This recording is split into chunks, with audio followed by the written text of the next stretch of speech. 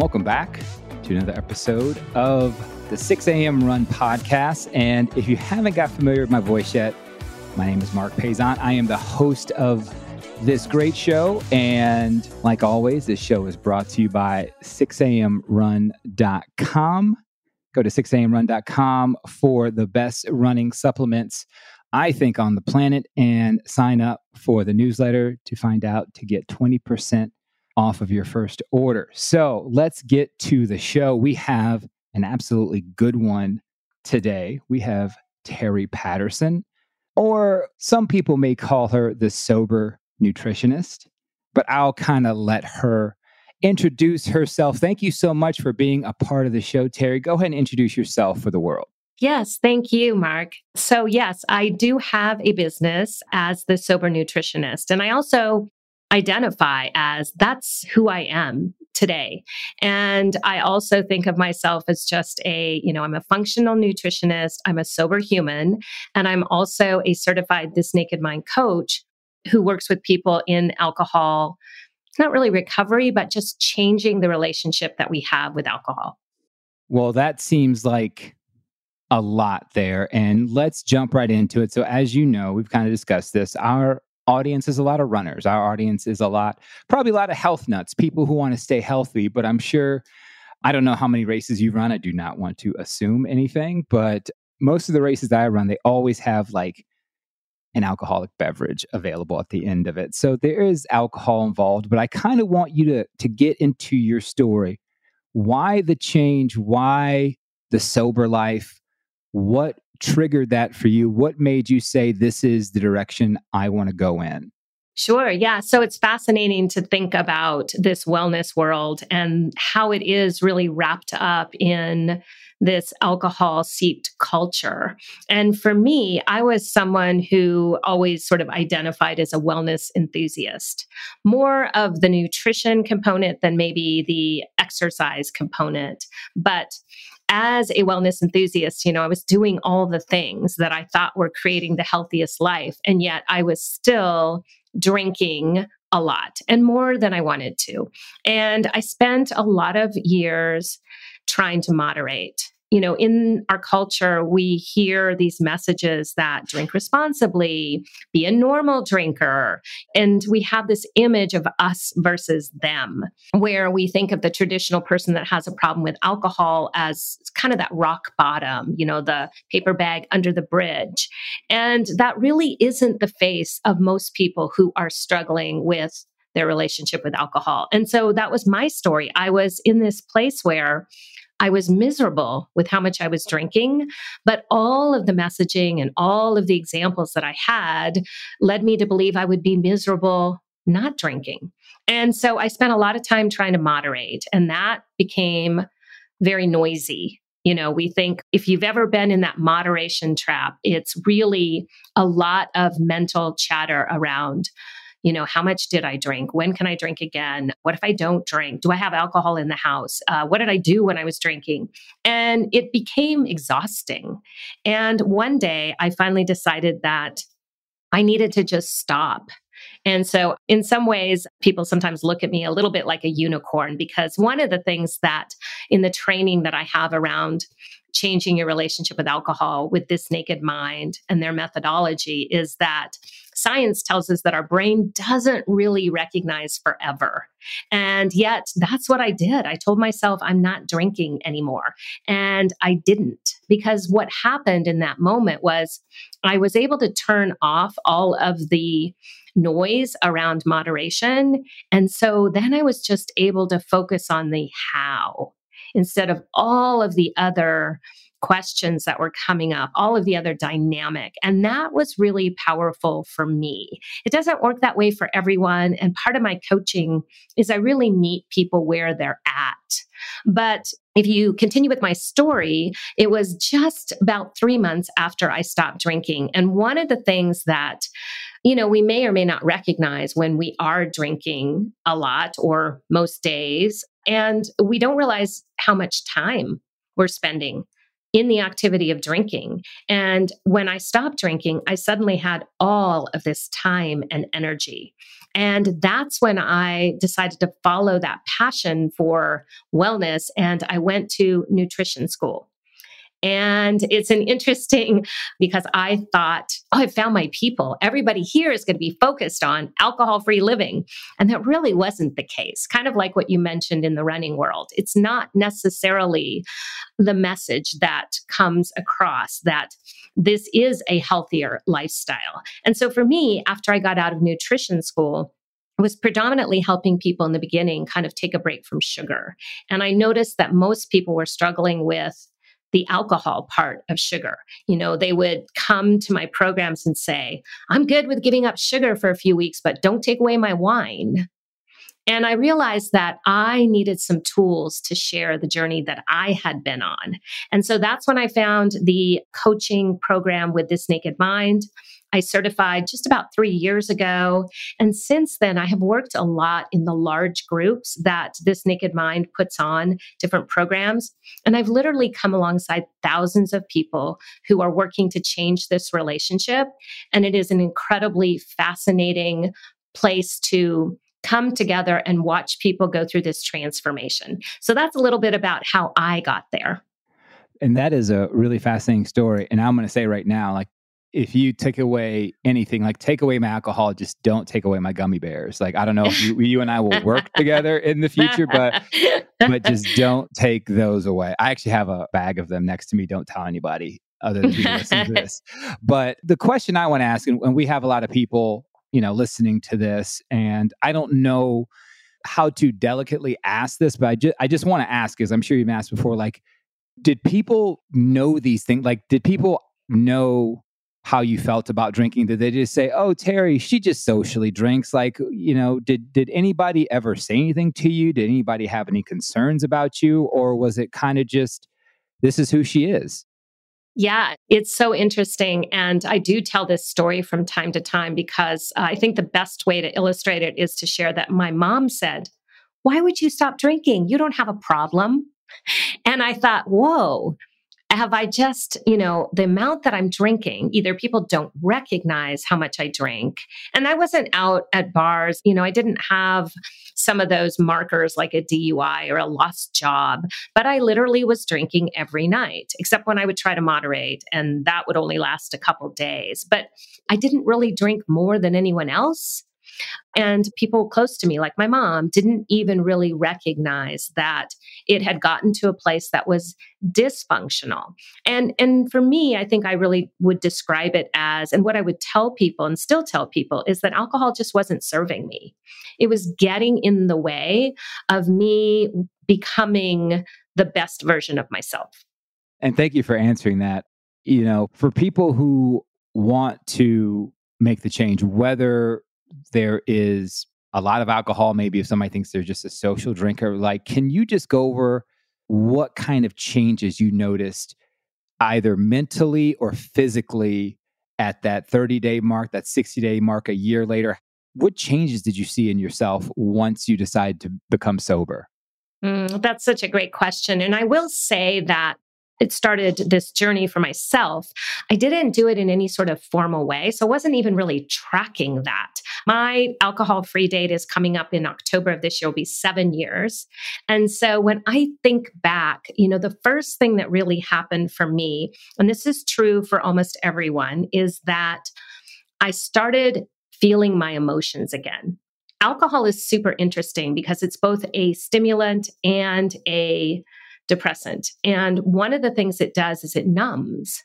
They used to use alcohol as an anesthetic until in the 1970s, they declared it too dangerous. And so we know that alcohol has a capacity to numb. It numbs pain. It also numbs our emotion. It turns down the nucleus ambiguus. And so we're not getting the same emotional response. So if you think people might choose to I just need a break from this situation, or I just have to turn off my brain, I'm feeling really stressed, alcohol is going to do that for you in the short term. But alcohol doesn't numb these emotions selectively. So as you might numb pain or stress or anxiety, you're also numbing joy, pleasure, happiness. And so one of the things I noticed right away was that I had a lot of anger. I should say that my husband noticed it. He's like, "Why are you angry all the time?" And I was like, "You're right. I am just feeling all my emotions bigger." But in addition to feeling that sort of, wow, what have I been doing with my life? It was just that I also noticed everything was brighter. I like to think of it as the Wizard of Oz, where I was in Kansas and everything was black and white. And then as I stopped drinking and the toxins left my body, and I started to recognize these emotions of joy and happiness, everything was like technicolor. And it was this place where there was a little bit of tension between I have too much time and energy to, wow, the gift is that now that I've knocked over this domino, something I never thought I could do. I didn't know how to do it. Now I can do anything.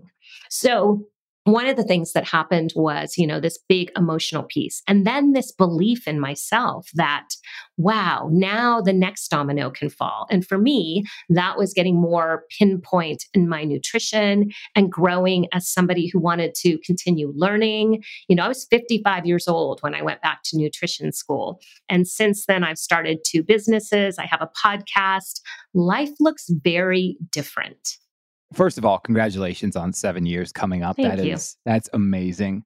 And not only do you kind of give guidance on becoming sober and helping people with that, you also, for the runners out there who are looking to improve their nutrition, you also have a program you call the Restart Program. And I kind of want you to talk about that a little bit and what that does, who it could benefit, and what people can get out of that. Yes. So the Restart Program is a curriculum. I didn't write it, but it is almost like a mini primer of the modules that I went through to train to be a functional nutritionist. And so it really is about pulling sugar out, much like we do with alcohol. One of the alcohol groups that I coach in for This Naked Mind is called the Live Alcohol Experiment. And so, much like we do with alcohol, when we take out sugar, we get an opportunity to see the effects that it's been having. Same with alcohol. When we take a break for an extended period of time, and in my Restart Program, it's only 21 days. And so it's really astounding how much information you can gather with taking even a short break. And we start to see, improvements physically. We start to see better cognition. We start to see not necessarily weight loss, but flushing fat, just really having our body let go of some of that inflammation, some of those toxins. It's very similar to the alcohol-free journey or taking a break from alcohol for a time. We're going to have that period of reset where our body works to come back into homeostasis. And one of the things I love about the Restart curriculum that I teach is we are doing the work, but it's big on education, which I think is so important. It's really part of why I think This Naked Mind and the methodology I share around alcohol freedom is the science. And that's what the Restart Program brings in as well. We do a deep dive into digestion. So people understand, it's not just popping a bunch of supplements, or it's not just eating, having a cheat day once a week. There is this complex chemistry lab in our bodies that is going on in all of the systems, but particularly in digestion. And then we do a deep dive into blood sugar regulation and healthy fats. And so it really is a program that offers learned information as well as additional knowledge. And we bust some of those myths along the way. And I have to say, I wish, and thank you so much for talking about sugar, because I don't think people, even to this day, realize, if I had the charisma of anyone, I'd want the charisma of Big Sugar back in the 80s and 90s. That, I mean, to be able to I don't know if brainwash is the right word, but just to have an entire population of people just thinking that sugar doesn't affect your body the way it really does. And not to go off on a tangent, but I think I remember being in college and taking my first nutrition. So this is a class actually called nutrition. Hmm. Athletes had to take it. I played soccer at Clemson, and I remember specifically asking my teacher about sugar intake and asking her about what's too much, what amount of sugar we should put in our body. And I'll never forget verbatim, she said that sugar has no effect on any part of our body. And I don't think she was saying information that she thought was untrue. I just think she was regurgitating what we all thought about sugar at that point. Because at that point, I was young, I was working out every day, I was practice every day. So I burned thousands of calories. So my sugar intake basically meant nothing. But I didn't change those habits as I stopped playing, as I became, less and less outdoors and, less and less movement in my life. And I was like, even when I thought I ate well, just the high fructose corn syrup, the sugar that was just basically in anything that we ate, the rice, the carbs, the bread, all that stuff has sugar in it. And you have to take that into account when you're trying to live a healthy lifestyle. And I'll tell you what, I don't think there's any addiction for me, at least personally, like there is to sugar in my life. Like it's tough. It's tough to break that. So, when people come to you and they say, I'm active, I work out every day, but I can't regulate my gut health. I just can't drop these pounds. I really just can't get fit. How often is sugar brought up in those first few conversations? Well, yeah, you're right. It is a huge part of it. And, again, it's very similar to the alcohol piece is that we sort of give sugar and we give alcohol kind of this free pass.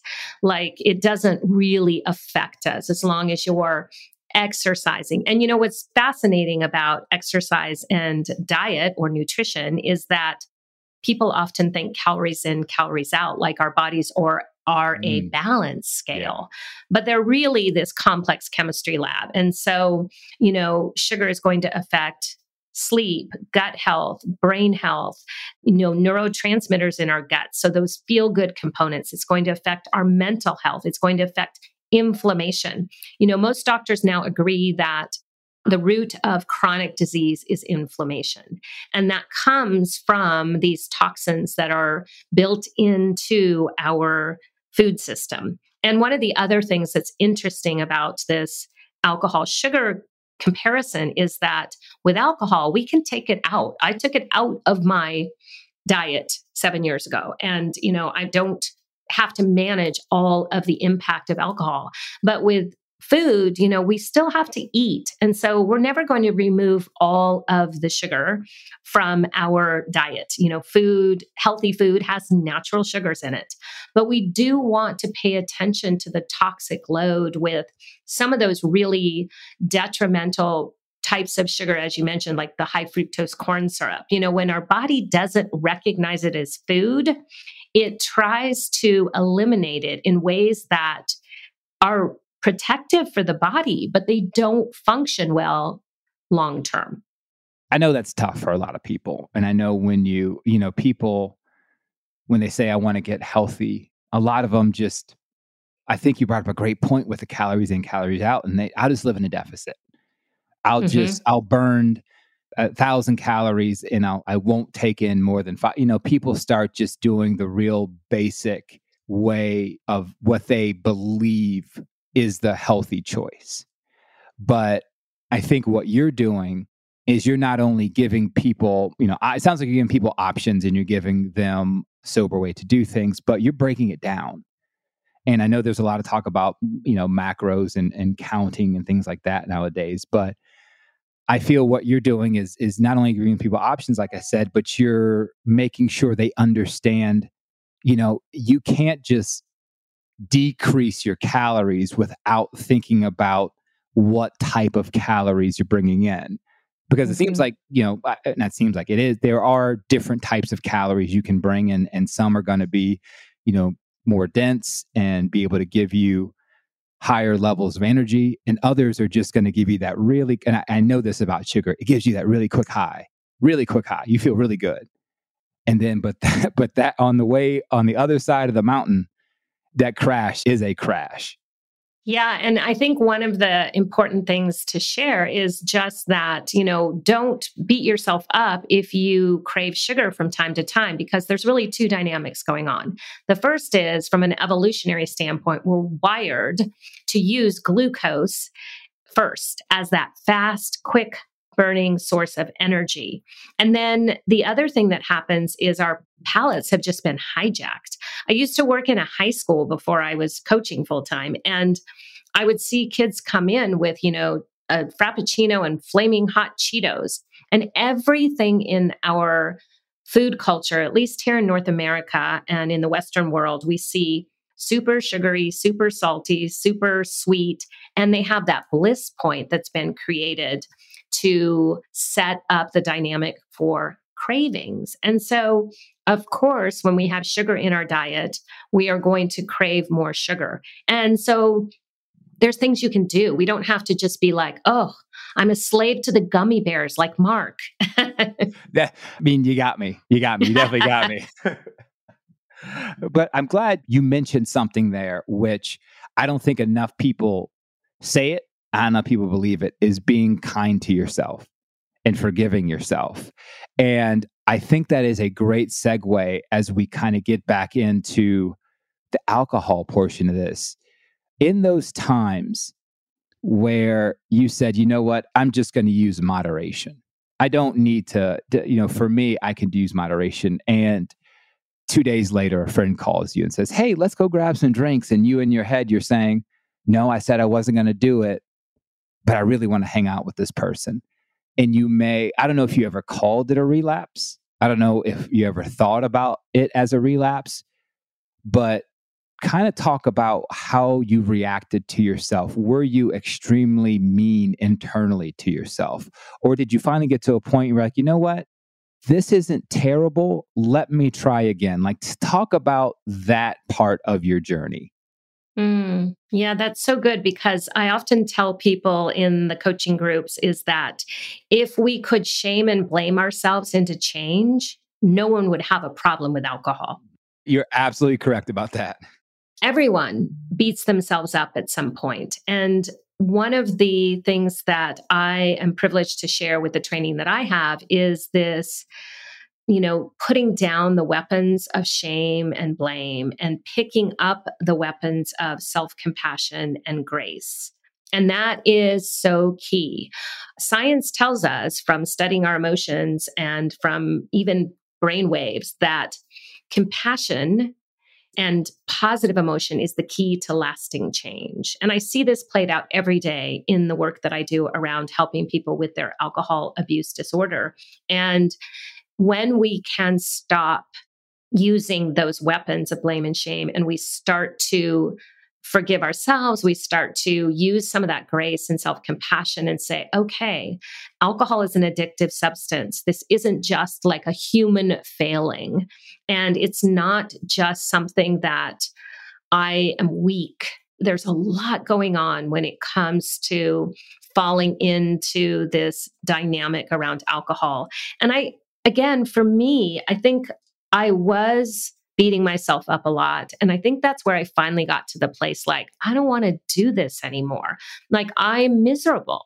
And I was spending a lot of time with that garbage in my head telling me that I should just be able to drink like a normal person. I should just be able to take it or leave it like I thought some people did. And, the reality is that a lot of times people don't recognize how much other people are drinking or what their behaviors and patterns are. Some people that I work with, they'll say, no one ever suspected I drank as much as I did because I would just have one drink in public and then I would go home and drink a bottle. And so there's some of that going on as well. And part of, I think, this journey that is so powerful and important is coming alongside other people that can say, oh, yeah, me too. That's what I did. Because in the throes of alcohol use disorder, there is this loneliness where we feel like we are the only ones going through this exact journey. And it just is not true. There are so many people caught in this, what we now kind of talk about as gray area drinking, where, I don't have a rock bottom. I function well, but I'm drinking more than I want to. I'm building up more of a tolerance. I'm drinking for things like being lonely, and I'm feeling more isolated. And so, really starting to use that compassion to, this is an addictive substance. We have a lot of cultural messaging around alcohol, and it's not your fault, but it is your responsibility if you want to change. I mean, it's big business. It's big, Yes. especially in this country. It's big business. Around the world, it's big business. And for those of you who are listening and know the CEO and founder of 6 a.m. Hami, and he's hosted plenty of shows, he curses more than I do, but my biggest curse word is should. Like, that is a Hmm. word I do my best to never use. And I'm guilty of wrapping myself in that 8 a.m. wake up call and, oh, what I should have done. I should have done this instead. I should have. And for the runners on this call, everybody knows, oh, I should have gone for that run. I should have run a mile. I should have run 10 more minutes. I should have done so many stuff, so many things. I would be an advocate of eliminating that word from your life. There's things we've done, there's things we will do, there's things we can do if we want to, but eliminating should really shows that compassion of what you're talking about. Should I have had that last drink? Well, I mean, you had it. So let's move on and see what we can do about the next time, or see what we can do about the next hour of our life. Oh, I shouldn't have gone out last. Well, you did. So let's process it. Let's be kind to ourselves. Let's learn from it and let's move on. And I think from what I'm hearing from you is you kind of got to a point where something clicked for you, where you knew that should is not really going to play a part in my life anymore. I'm going to learn from my past experiences and I'm going to move forward and I'm going to teach others to do what I've done, or at least be the best versions of themselves.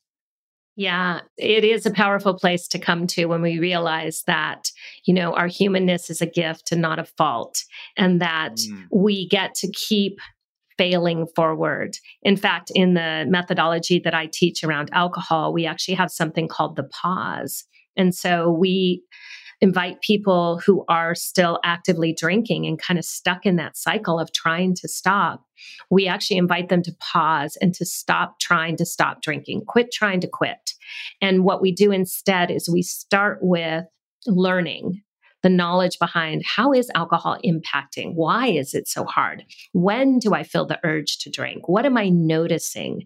And we bring the very important tools of awareness and curiosity into this journey, and we save behavior for last. And I really think that's a good sort of template for life.